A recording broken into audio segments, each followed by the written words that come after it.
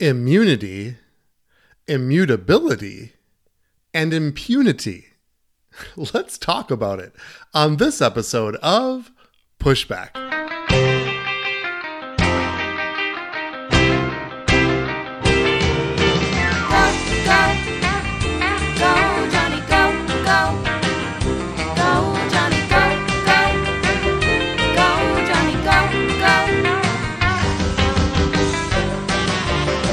If you're concerned about the direction our culture is heading, then maybe it's time to push back. Hello, everyone, and welcome to another episode of Pushback. I'm Dr. Johnny, and yes, I'm pulling out the vocabulary words for this podcast, and I have to dedicate this podcast to my mother. I know she's listening. Hello, Mom. Way before we had internet and smartphones and, we had dictionaries and mothers. and my mom had the unbelievable ability to know how to spell almost every word in that dictionary. And so we probably became lazy children. Instead of actually going to the book that's called a dictionary, we would just yell up the stairs, "Mom, how do you spell immutability?" And oh, by the way, what does the word mean? We will get to that. So today we're going to talk about sort of a potpourri of topics that are just headlines that are happening right now in the world. And so I want to just go through three topics that are somewhat unrelated, but I'm an equal opportunity pushbacker. And so I want to reveal and to bring truth, to bring a little bit of sanity, to bring a little bit of discussion topics to these specific topics that are happening in the world today. And so the first thing I want to talk about is the word immunity. So this goes back a little bit to the facts about the vax, because we heard this week that President Biden tested positive for COVID. Now, of course, the headlines that came out after that is that clearly, even though Biden is immunized and twice boosted, say that 3 times fast, twice boosted, he still got COVID. So clearly the COVID vaccines are ineffective. That's been the headlines. And of course, that drives me crazy as a doctor, because that is not accurate.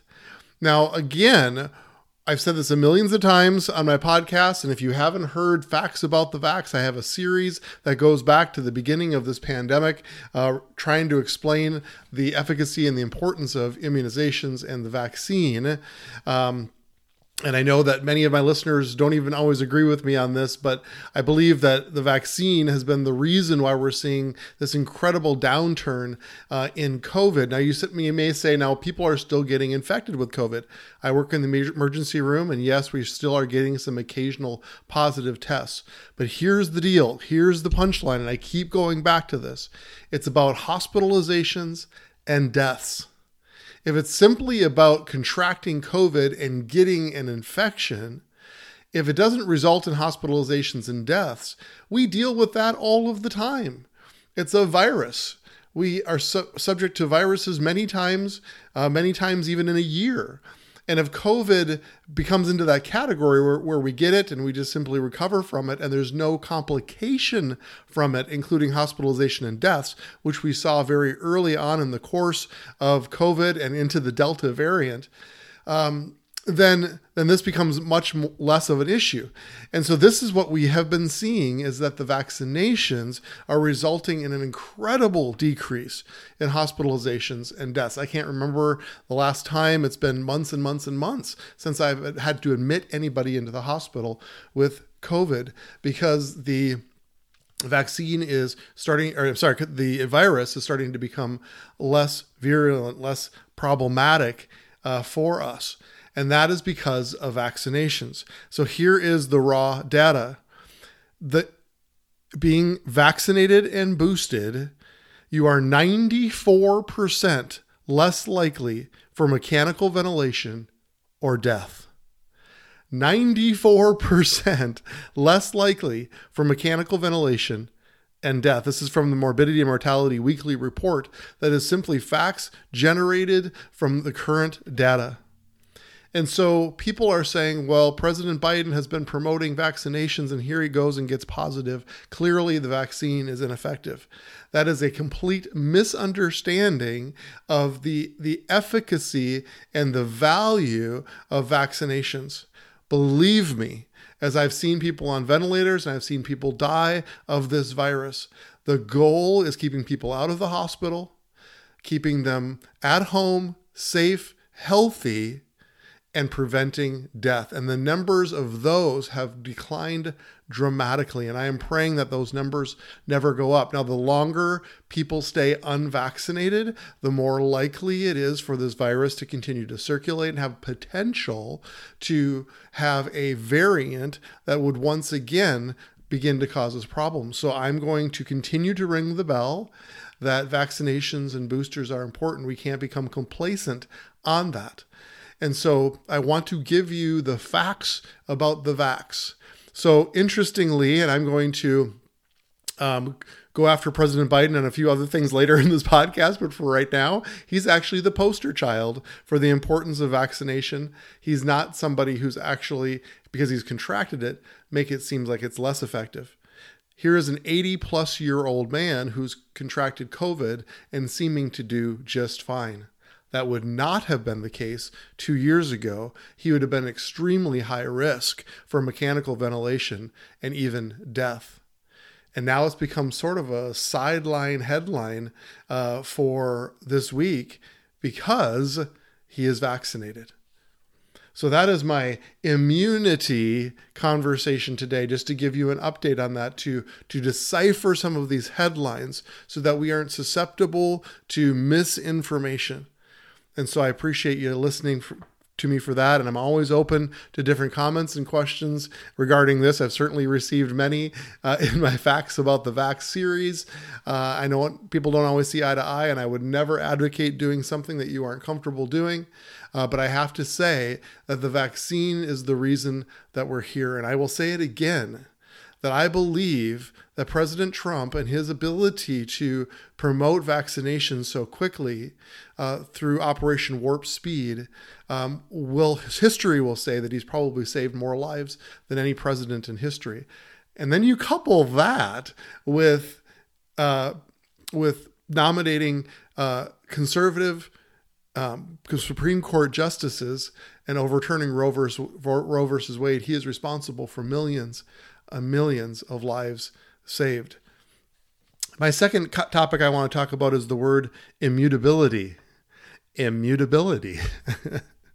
Immutability means not capable or susceptible to change. It means unchanging. You're immutable. And so I want to talk about this climate change headline. Now, you may be saying, now, wait a minute, Dr. Johnny, are you saying that those of us who are sort of climate change deniers, are we the ones that are unacceptable? Are we the ones that are not accepting change? I'm going to say, no, that's not what I'm talking about at all. I'm talking about the climate alarmists that are unwilling to shift from their position despite obvious facts that are before them, and their willingness to release information partially without full picture of all of the facts. I think that's super dangerous. And so this past week and past couple of weeks, we've had sort of quote unquote record heat waves that have been going through the country. And so we have been seeing this term climate emergency. Climate emergency. And President Biden has been urged by a lot of his extreme left-wing cohorts to declare a climate emergency as the president. Now, he hasn't done that yet, and we will see what he does here over the next couple weeks. But it's interesting because we have to define what an emergency is and see if the facts actually correspond to what we're actually seeing, what the actual results of our climate is currently. Or are they immutable? Are they just unwilling to change despite the facts? One Democratic senator claimed that the changing climate required bold and intense executive action from the president.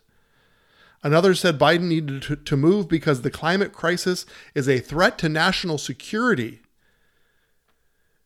But What was written on July 26, Climate Emergency, What a Crock, is the headline. It's saying there is no emergency. It's a wholly manufactured charade. They wrote, he put off an executive action, Biden said last Wednesday, but he responded by saying, we have a responsibility to act with urgency and resolve when our nation faces clear and present danger. And that's what climate change is all about. It's literally, not figuratively, a clear and present danger. The health of our citizens and our communities is literally at stake. He goes on to say climate change is literally an existential threat to our nation and to the world. Right now, 100 million Americans are under heat alert. 100 million Americans. 90 communities across America set records for high temperatures just this year, including here in New England, as we speak. And Biden said, since Congress is not acting on the climate emergency, I will, he tweeted. And in the coming weeks, my administration will begin to announce executive actions to combat this emergency. Now, it's interesting. We have to decide, is this truly an emergency, or is this just smoke and mirrors? No pun intended. See, our politicians and our media focus on unusual heat, despite the obvious that our global temperature is, quote, just about average. And so if that's true, then if we are having a heat emergency here, then there must be someplace else in this world that's actually below average, right? To actually be across the global temperature, just about average. Now, it's very interesting because in the actual phraseology of the president is actually the answer to this charade. You realize that they are no longer calling it global warming. They're calling it climate change. And the reason is that the facts don't precipitate out global warming. And in fact, since January of 1979, when we've had satellite records telling us the weather and the global temperature, which is the most accurate and really the only way to measure, there's a mere 0.1 degree change. It doesn't sound like an emergency. Not an emergency. This article goes on to say the facts, not the Democrats and activists' political desperation, show that global temperatures have gone nowhere over the past 4 decades, which is the only period of time that can be actually measured and compared. Anyone who believes that the temperature record before 1979 is reliable is fooling themselves. The only data that can be trusted that makes a genuine apples-to-apples comparison are measurements from satellites. All other temperature reconstructions require faith in subjective readings of often poorly placed primitive instruments. Requires faith in subjective readings. And my friends, you can really trust the fact that the numbers are most likely rounded up. Rounded up. According to Alabama at Huntsville climate scientist Roy Spencer, the coolest month anomaly in over 10 years is the month we just went through in June. And it's the 9th coolest June in the 44-year satellite record. Let me say that again. Last month, in June, was the coolest month anomaly in over 10 years. My friends, where were the headlines talking about that? Where are the headlines that say that the ice caps are actually increasing and not decreasing? Are they being, make sure I get the right word, immutable? Are they immutable? Are they unwilling to change and look at the actual facts? If you look very carefully with consistent data over long periods of time, you will find that these are natural occurrences. In fact, when we look at disasters or hurricanes or tornadoes or the things that hit us, which we hear day and day, how those are increasing, it actually hasn't changed over the last 100 years. And in fact, the world's health is increasing. It says, for example, deaths from weather disasters and so forth have gone down about 95% in the last 100 years. They really aren't increasing in frequency or intensity, says a University of Alabama at Huntsville climatologist.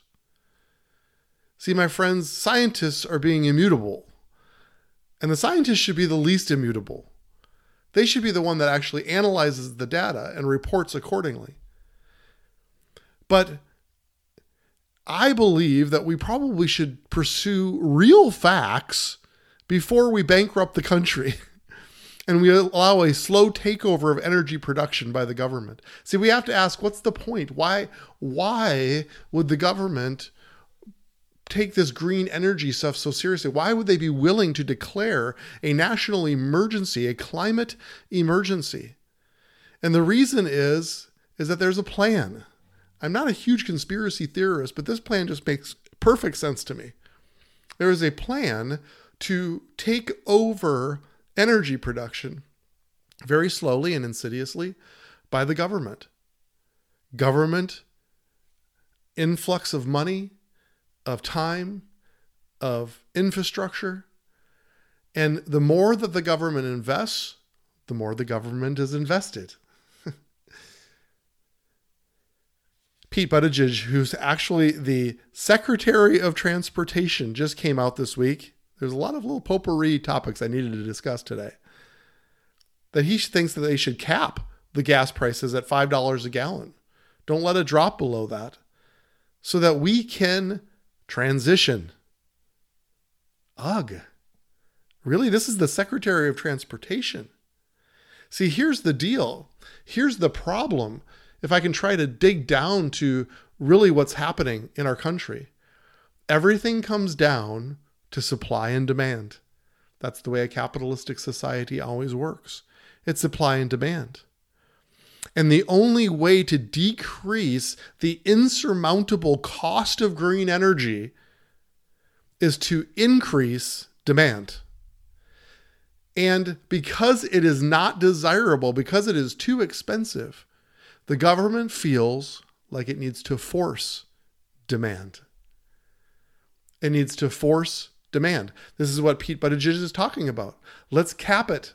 Let's make everybody suffer financially so that we feel like, well, maybe it's just an equal transition over to green energy. Let's not fight it anymore. Let's transition there. Now, the more demand there is, the prices will go down and it'll become perhaps more feasible. But right now, the cost of green energy is so insurmountable. It's a horrible investment. It's bankrupting our economy.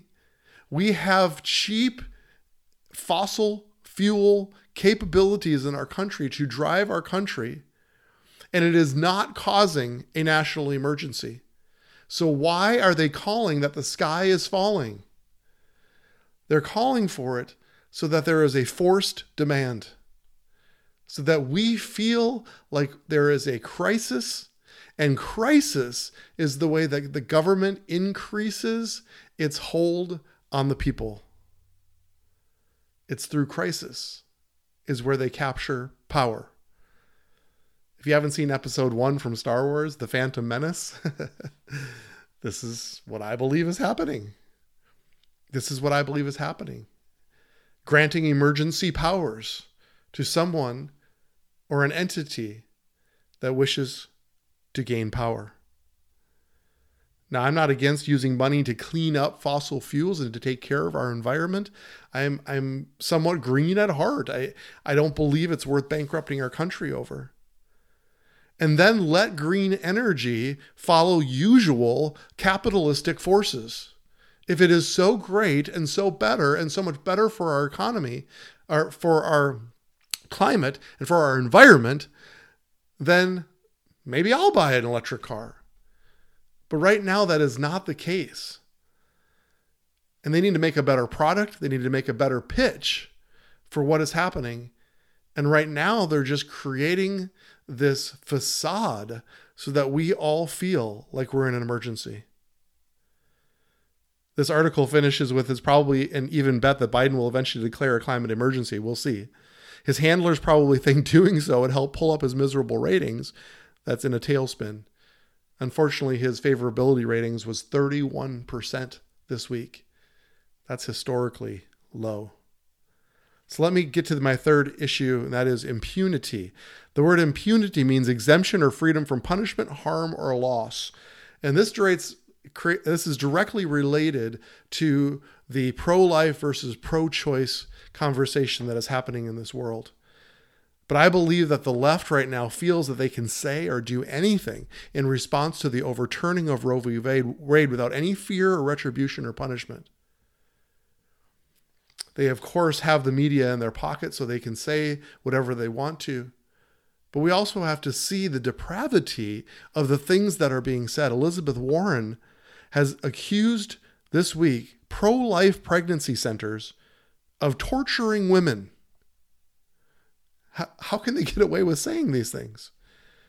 Now, of course, the article title, in my opinion, is redundant because a pro-life pregnancy center, it's a little redundant. If you're taking care of pregnancies, obviously you're taking care of life.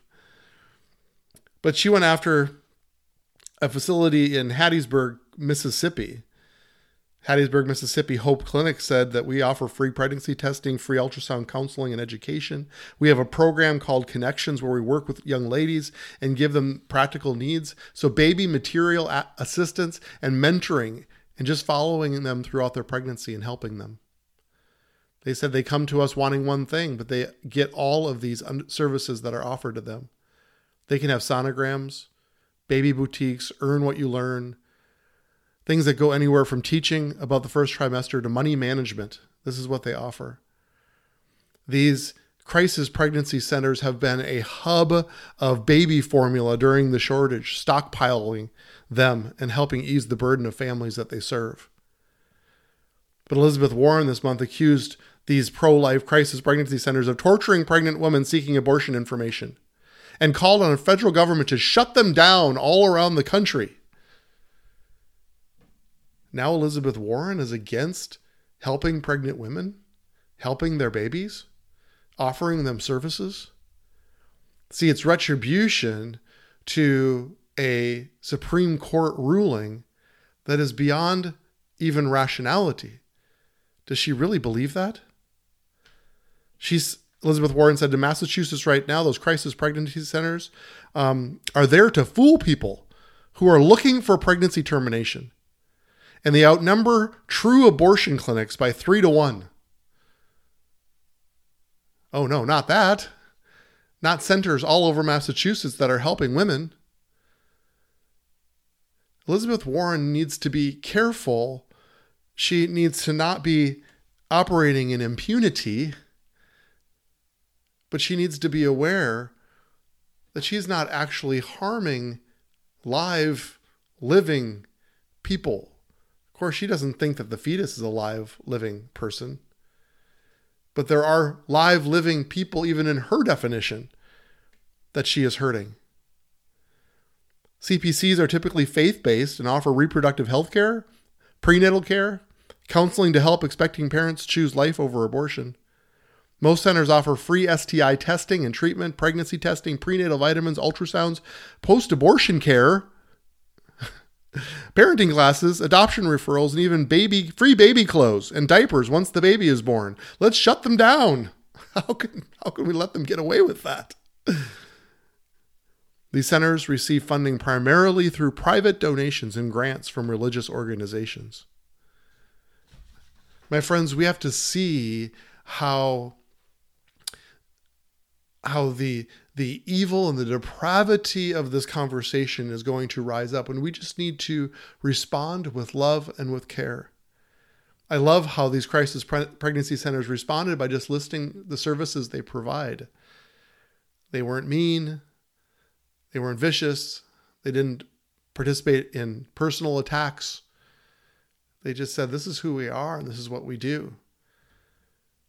Because life will always win, and the value of life will always be valuable to those that are willing to listen. And I believe that the culture and the tide is shifting. And I believe as the demonic is raised up in those who are fighting against even the good that these centers are doing, is going to bring revelation to those in our country who have yet to even begin talking about this.